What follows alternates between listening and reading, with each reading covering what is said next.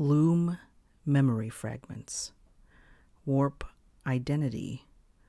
Weft will. 998 years after the Cipher War. Warble screams in a jagged mishmash of images, glitch stuttering into sight. A body on the floor, naked limbs, violet curls, shadowed laughing figures, glinting blades, flashing teeth. Get up, Charlotte, before they eat you! Get up! The frame freezes as a pointed tip touches brown soft flesh. An apologetic throat clearing. I did not mean to show that. You asked me the last known whereabouts of the loom, and my prog immediately went to that. Unfortunately, it does not clarify the situation at hand. For that, I must show you the beginning. It starts at Valancourt, in a room at the local community center.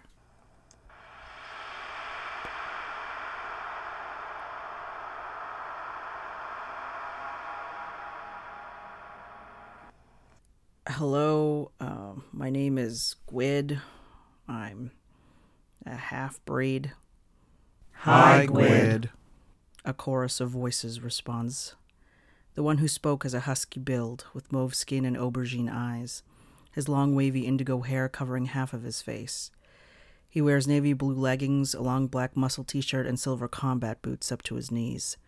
A thin silver chain with a dark ring through it hangs below his collarbones.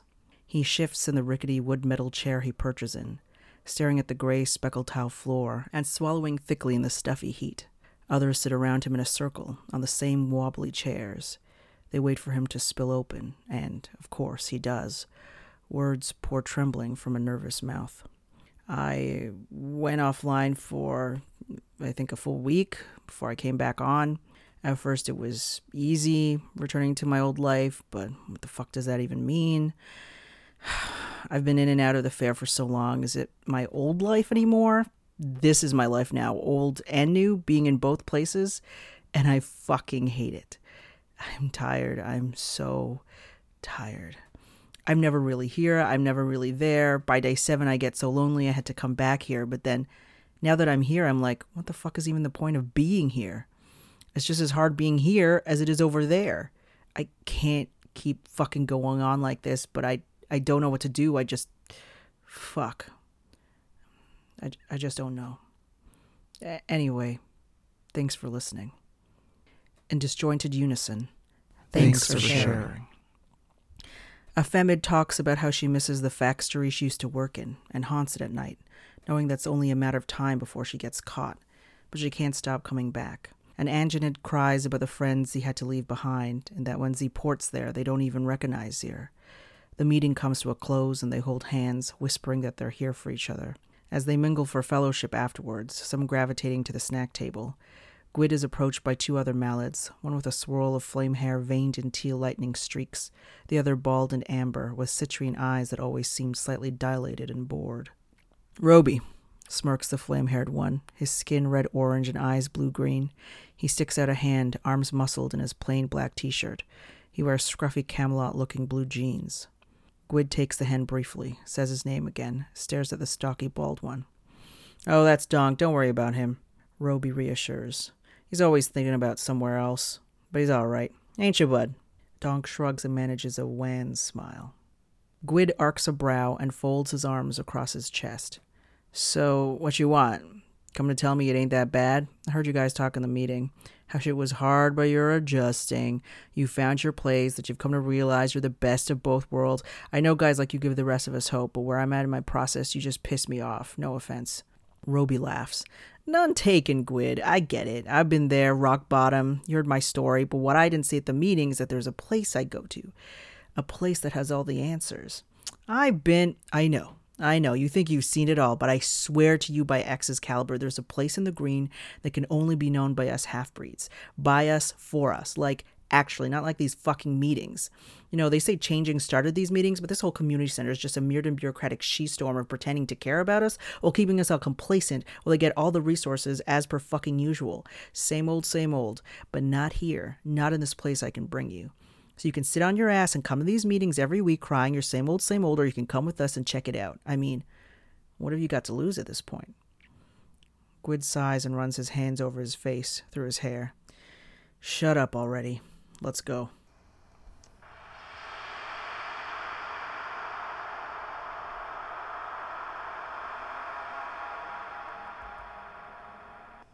4 wildfires, 3 encrypted ports, 6 fake ports, and a scanner bot later. Gwyd finds himself checking into the kind of hotel where every surface jewel gleamed and reflected his face in scruffy rags. Custard-colored marble veined with rose gold composes the walls and multiple pillars of the vast lobby, a retro-mythic look that contrasts with the floating chandelier of 1,000 crystalline delicate spiral orbs above them. The hotel clerk is a grinning, buxom Angenid of burgundy tones and matching rose gold uniform, who just slides a pass card across the desk and walks away. In the elevator, Gwyd stares out through the glass walls as they rise from floor to floor, looking past the sprawling turquoise pool and buildings that hem in the hotel, to what he believes is sand dunes giving way to a tangle of jungle, bordered by rows of cottages on one side and red-tinted nightclubs on the other. "Welcome to the summer country." Roby waves a hand expansively at the view.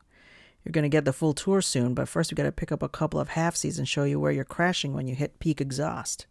The Crash Pad is a 4-bedroom hotel suite with a central den, dominated by a queen-sized fold-out black pleather couch.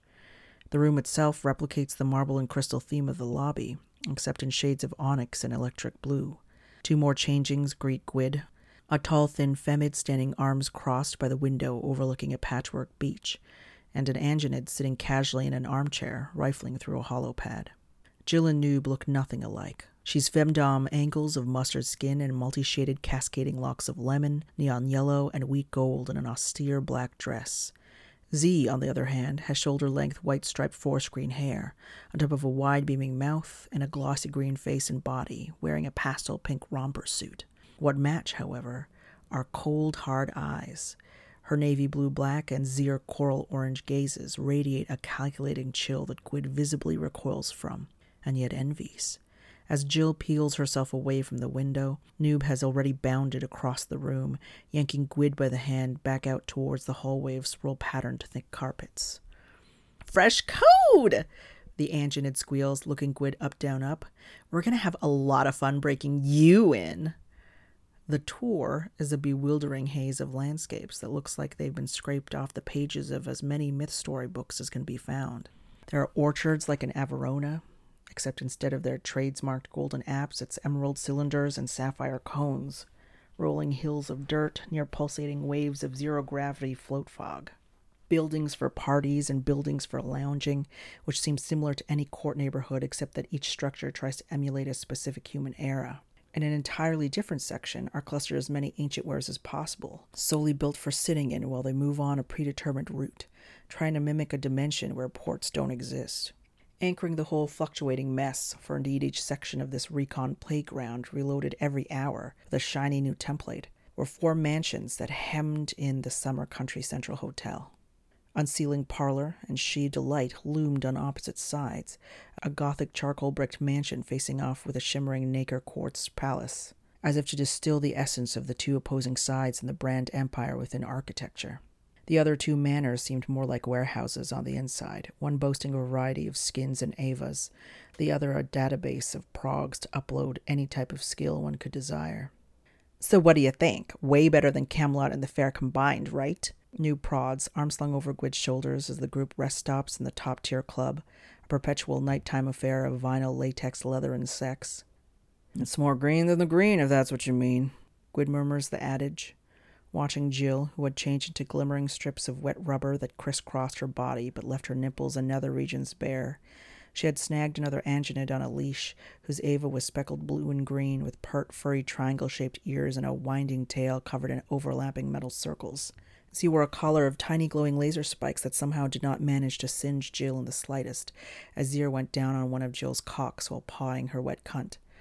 Roby and Donk had already checked out of the conversation, Donk's fist curled into Roby's hair while Roby was bent over his chair, grunting as Donk slammed him from behind. "It's just, everyone seems like..." Gwyd struggles to finish his thought, eyes widening as the Angenid Jill called Pet tries valiantly to stuff both of Jill's significantly girthed shafts into Zir's mouth. "Seems like they're changings fresh out of the port or something, right? They can't all be fops."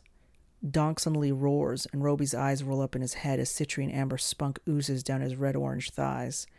Inspired, Pet has given up using Zir's mouth and instead shoves Jill's phalli into each of Zir's holes, howling as spark come erupts from Zir's chest in an aquamarine burst. A glob smears across Gwyd's tongue, stopping him from completing his sentence.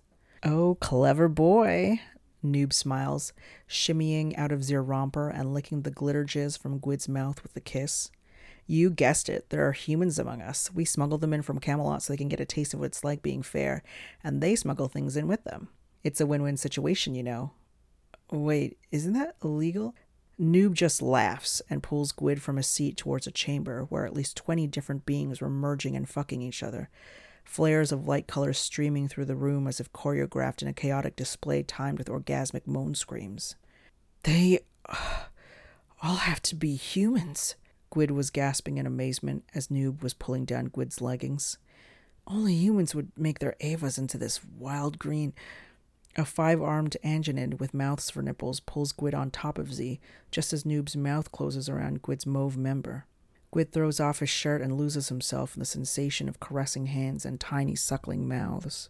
A long, sinewy femid with no limbs and made entirely of vaginas slides across Gwyd's chest and over his head, and he opens his lips to let his tongue catch the clits that graze against him while the Angenid underneath begins to fist some of the cunts on the femid. 3 orgasms later, Noob has vanished in the thick of bodies, and a scarlet mallard with 3 prehensile long penises has joined the writhing mass around Gwyd, pumping Gwyd's mouth while getting docked by Gwyd's cock, aubergine cum spark dripping down all their shafts. As Gwyd's throat floods with glittering scarlet cream, his mind floats away again on another long wave of body spasms.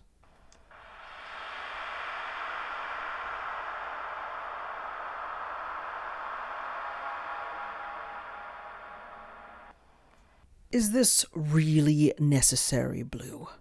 My apologies, everyone. The Loom's whereabouts will soon be explained. If you'll just bear with me a moment. I'll just fast forward through this and this. Oh my, I forgot about this part. Yes, this went on for what could amount to a whole day. My apologies again. Here we are. Please direct your attention back to the screen."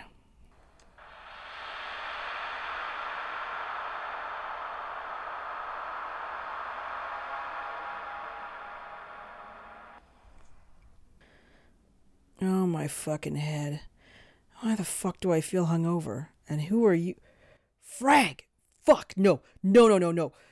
Jill, Roby, Donk, and Noob all rush in as Gwyd skids himself into a corner of the hotel room, screaming hoarsely and pointing at what looks like the limp, dead body of a naked red mallard on the bed, curly rose hair covering his face.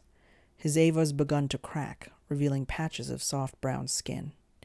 He's dead, like the Wild Hunt's not here, so he's a fucking human. Frag fuck.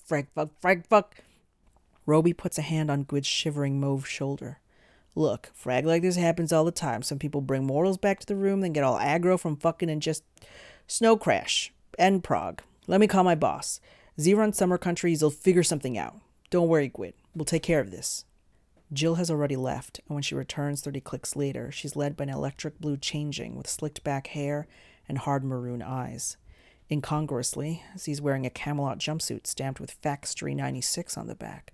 Z crouches down to look into Gwyd's terrified aubergine gaze. Their voice is soft, caress-light. "Hey, Gwyd, I'm Puck. All this is going to be compiled. Me and the crew here got this. Roby and Donk here will clean up faster than a hack's job, and Myrtle'll never know. But afterward, you owe me a favor. Deal?" What's the favor?" An irritated flash crosses Puck's smooth, sharp face, but Noob ruffles Gwyd's indigo hair to ease tension. "Stringer, you want to be dust-damned by Fairy Pole and start a war or what? Remember what I told you earlier?" Gwyd looks from the body in the bed and back to Puck's unyielding maroon eyes. "I don't got a real choice, do I? I gotta bring you a mortal for you to take this one away?" Puck just smiles in response, an electric blue craggy maw of daggers.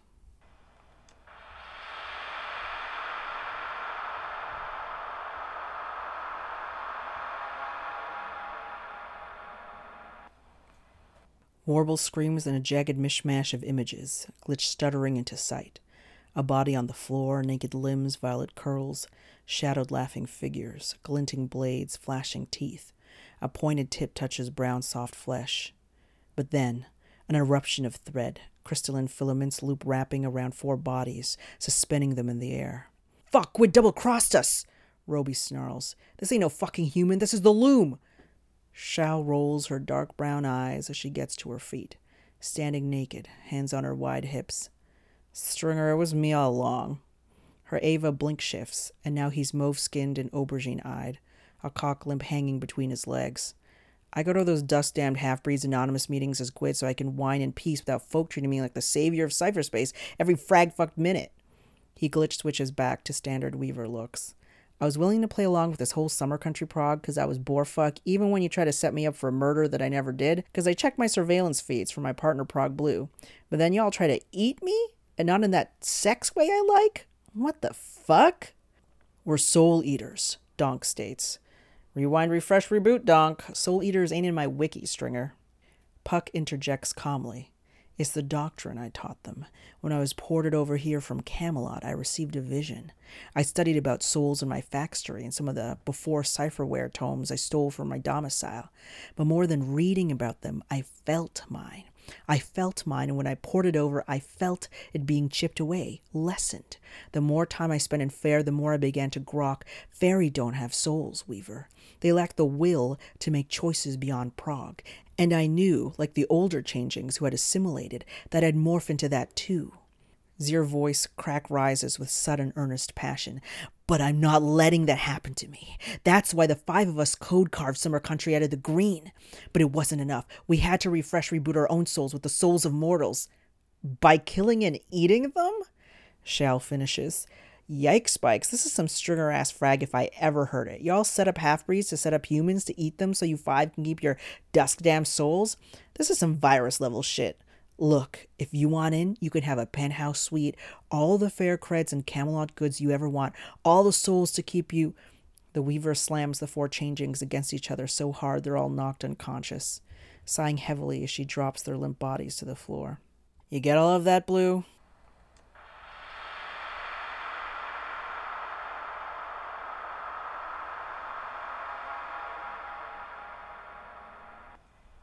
I hope this sufficiently clarifies the situation of why these 5 changelings are trussed up within your meeting room, Fairy High Council members, as well as answering the question of the last known whereabouts of the Loom. As for your request to summon the Loom instantly for interrogation, you have my apologies, but that cannot be done.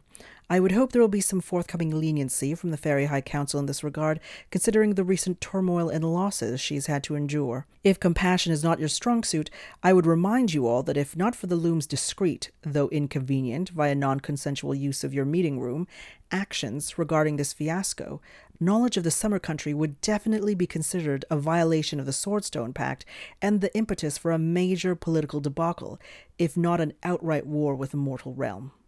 A long, uncomfortable silence. Very well, Blue. You are dismissed.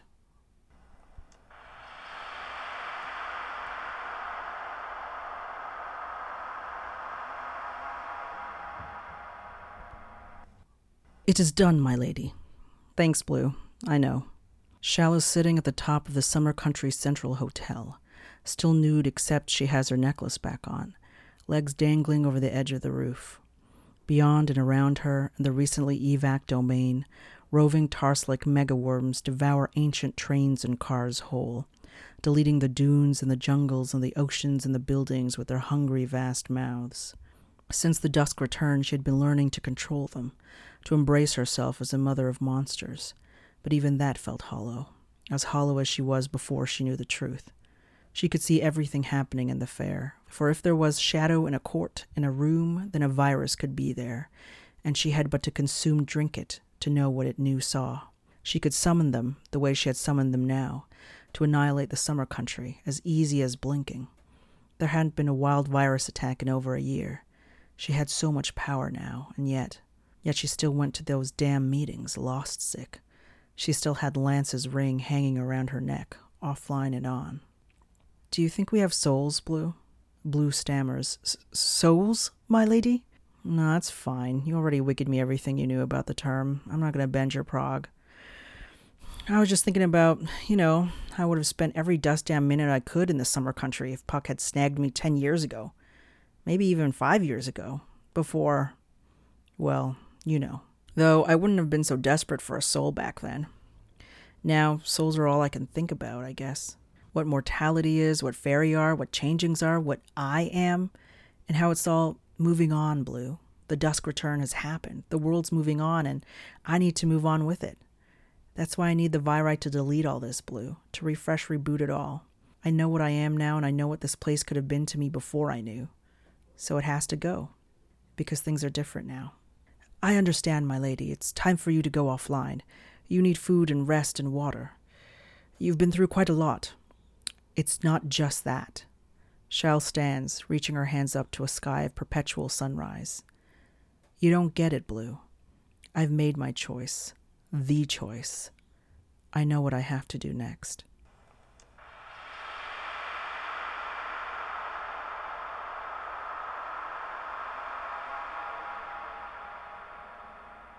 End of Loom Memory Fragments. Warp Identity Weft Will.